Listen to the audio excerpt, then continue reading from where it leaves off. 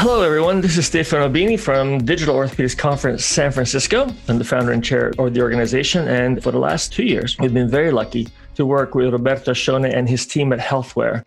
They sponsor and put on Frontiers Health, which is a digital health conference that was once held in Berlin and this year held virtually. And we had a great time there. I want to talk about what we did there in terms of the breakout and the virtual consulting that we essentially did live in front of an audience.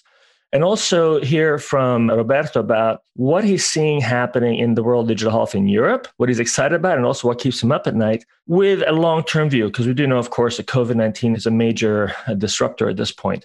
Roberto, welcome to our podcast and videocast, I guess. Hi, Stefano. Welcome. Thanks for having me. Always a pleasure. Always a pleasure. So you had a very successful launch of your first virtual event. Is that right?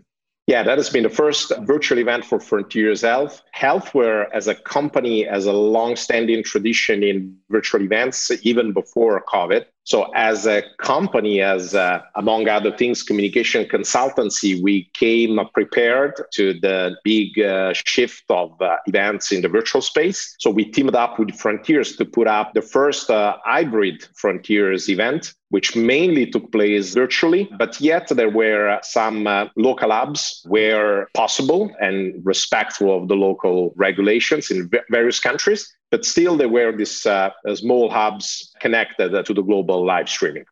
Interesting. I didn't realize that. So instead of having one in-person event and one virtual event, you had multiple hookups? Yeah. I mean, how did it work? There was a room with a screen and people were there in person? And tell me more about that. Yeah, it was interesting because the Frontiers, you have now come several times, so is about content for sure, is about the experience, and is about the connections, people, companies, small, big, capital, like venture firms and so on and so forth. So this dimension, we tried to keep alive as much as possible.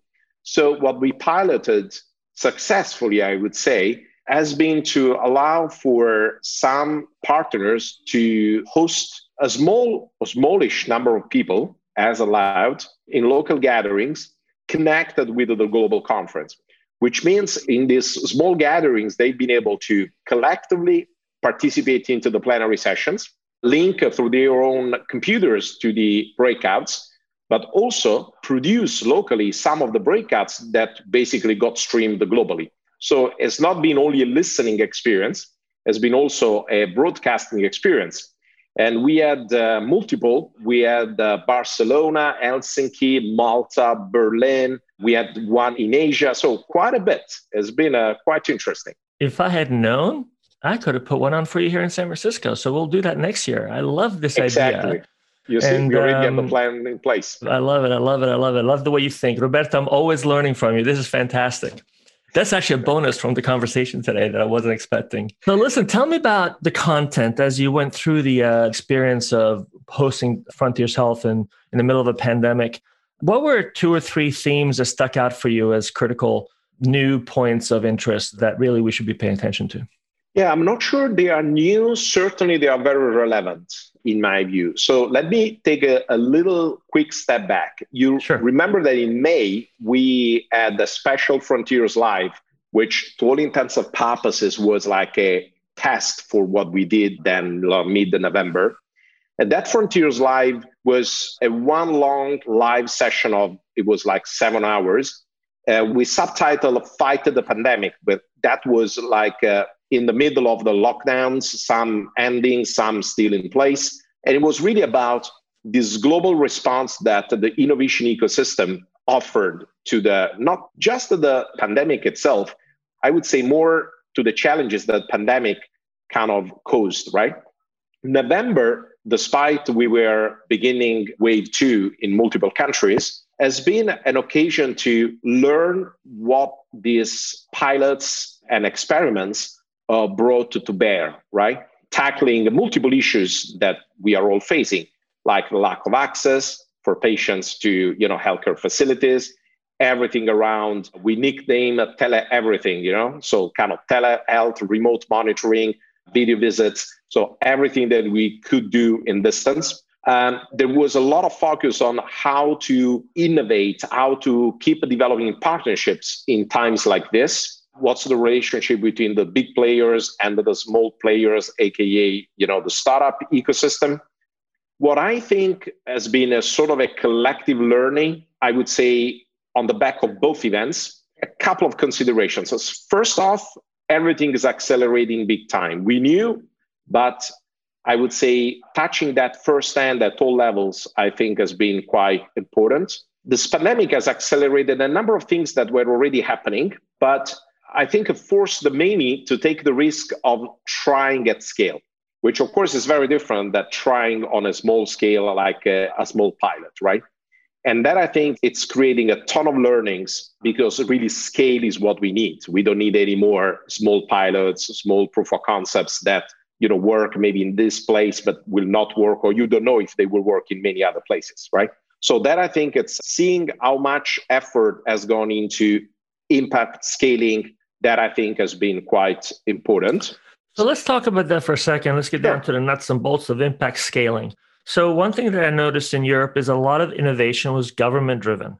So the funding was significantly larger and with fewer ties, I think, than if you get venture capital funding in the United States. Is that correct? Is that really what's driving some of these large scale adoptions of technology, government intervention? Not necessarily, I think. You're right when you say that Europe has been funding a number of projects, so to speak, through either the research framework or other, to an extent, the technology transfer frameworks as well.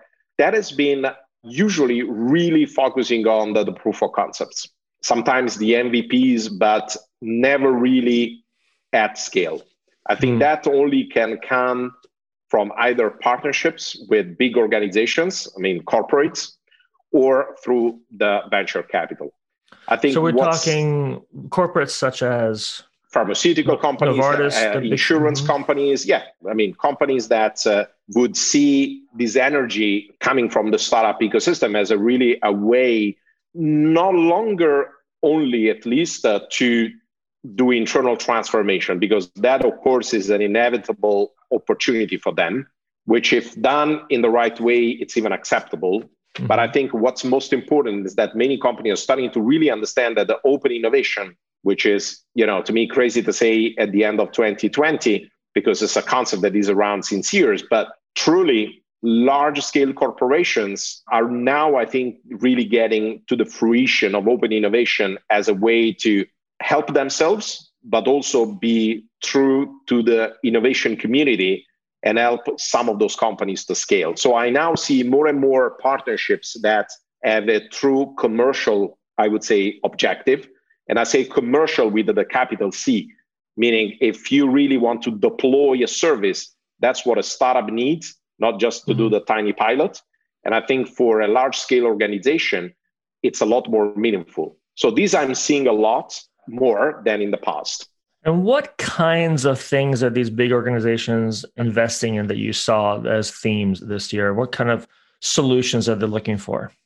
I think there's a general better uptake of what we call either digital medicines or digital therapeutics.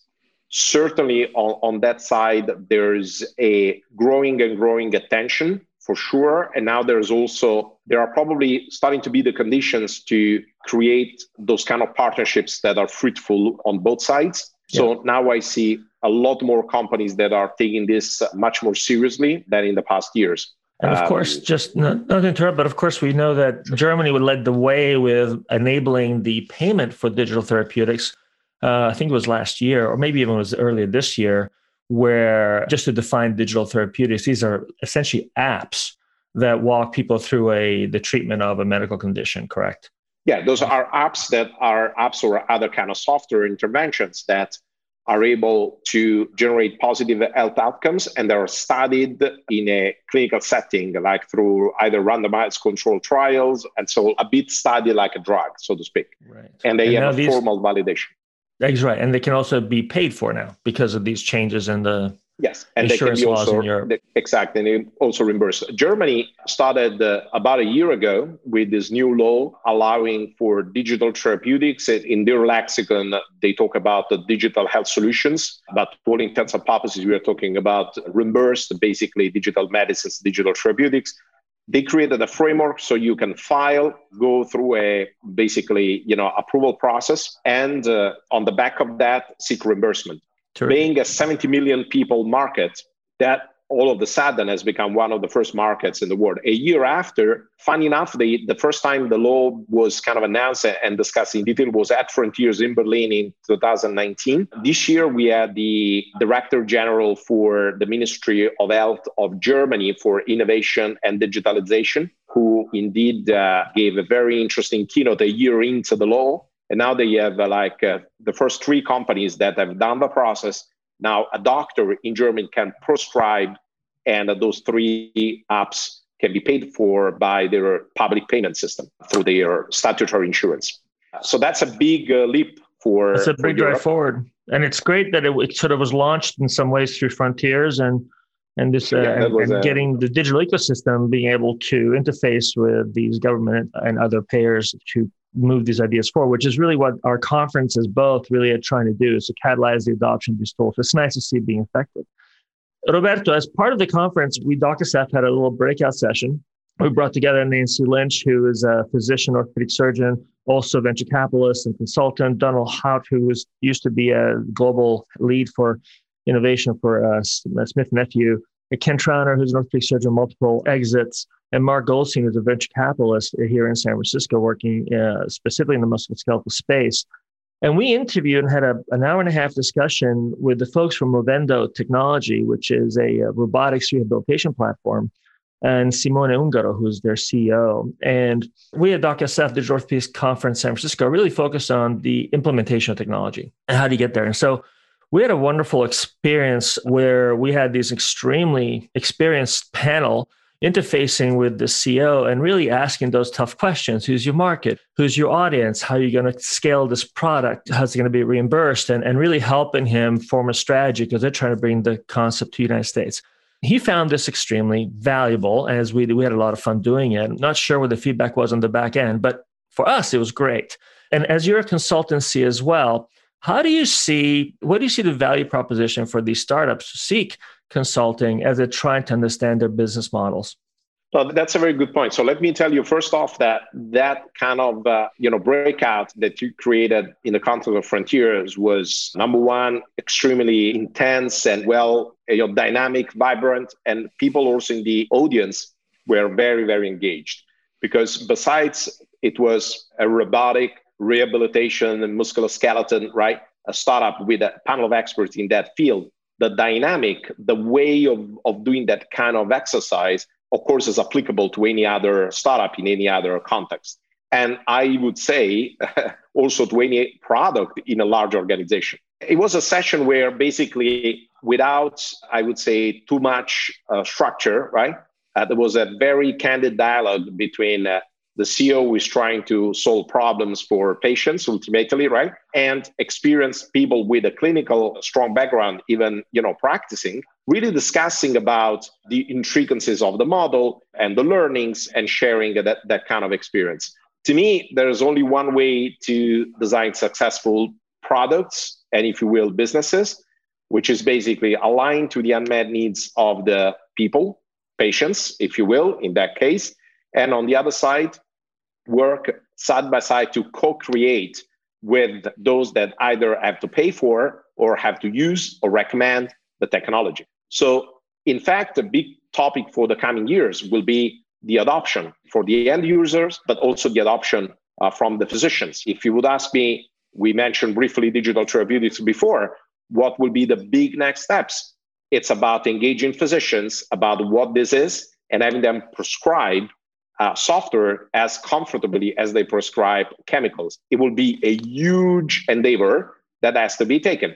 I think likewise is what we saw in your session there, that kind of energy coming from those in charge of designing a solution with those that were representing the needs and connecting the dots as a team. This is what I heard I also saw the session afterwards, of course, given was one of the breakouts, and also the comments we got from the audience. So I think from a collective learning experience, that's very much Frontiers and something that as a format, should be done, and we will be doing more of that. From a process perspective, I think that's a big part of how we should do, I would say, design, product design, solution design sprints in the near future. I think that's really added value for that. That's the comment I got from everyone that was involved.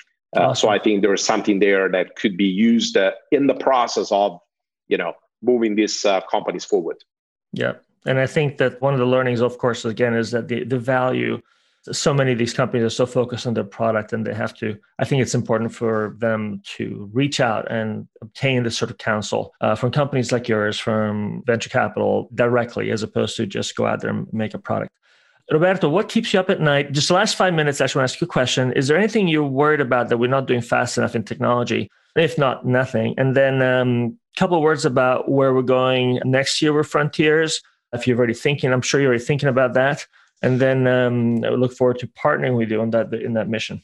Yeah, maybe let me start from this, because I think it's a good example of also the other 2 points. So first off, I think we will hopefully get to a better balance between, generally I'm speaking, not about just the conference, I'm talking about the business and honestly our lives, a better balance between digital and physical.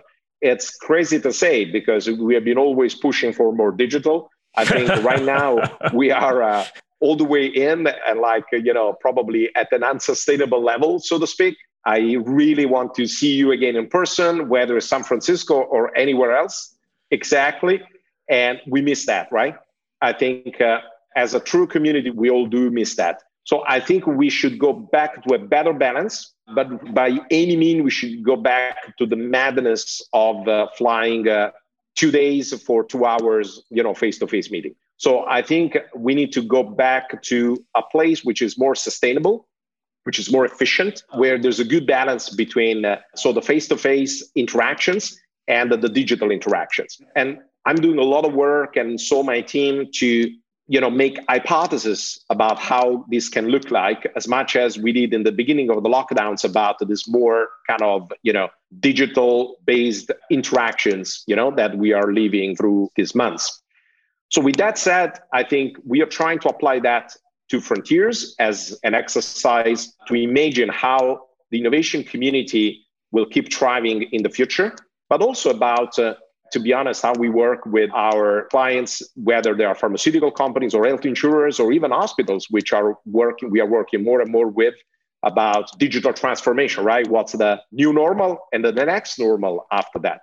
So to spend a couple of words about Frontiers, I think this experiment of the virtual and local hubs, so this hybrid model, I think has a lot of legs. So I think that is something that we might kind of re-propose in a way in light of the new situation, because I think there's a value in the global community gathering. We know that it's limited, by definition. So what if other communities can gather locally and interconnect? So this time was a necessity, but we learned a lot, and I think there's a model there that somewhat can be, leveraged. So that's a part of the thinking. And something that we are, getting also feedback from a lot of friends in the innovation community like yourself. And it's really a collective exercise as we plan forward. I think the same applies to other situations, right? As I was alluding to before. So today, what I think we're doing, we are measuring everything that we have been doing in this extremely digitalized setting, whether it's on the innovation side or the more, traditional business side, consultancy speaking. Measuring that, we are trying to forecast how could be this new normality where the physical will be a bit better balanced. This, I think, it's where we are now, and forecasting a little bit of models for the next future. Thinking honestly 2022, because I think 2021 will be an adaptation towards what will be the landing point, I hope, as soon as possible. But I think we have a few more months of digital first or only before we can start to find our new balance. So this idea of rethinking the in-person model and actually distributing it is, I think, a new concept that you brought to the table. Frontiers Health and your work with Healthware there has clearly shown its ability to seed innovation within our community, which is really another great learning from that experience. We at DocSF are also merging and clearly merged fully to virtual. We're also planning to do more work with the American Academy of Plastic Surgery next year when they do their live event. If they can do it in August, we'll do live events there too. And I really, really like this idea of distributed events. And we look forward to working with Healthware. We'll be launching the new concept of DocSF. We're completely rebranding and rethinking through how we can service our community. And we'll do that at just before JP Morgan, like we always do, a little 1 hour session. We hope you'll join us then. And look forward to seeing you again. Congratulations on this amazing transition and all the great work you're doing. And you've already given me an idea for the next time we talk, which is your consultancy, the healthcare systems, and how they can adopt these technologies. I'd be curious to share your experience in Europe with our audience in the United States. It's quite, I think it's a different infrastructure, it's a different model.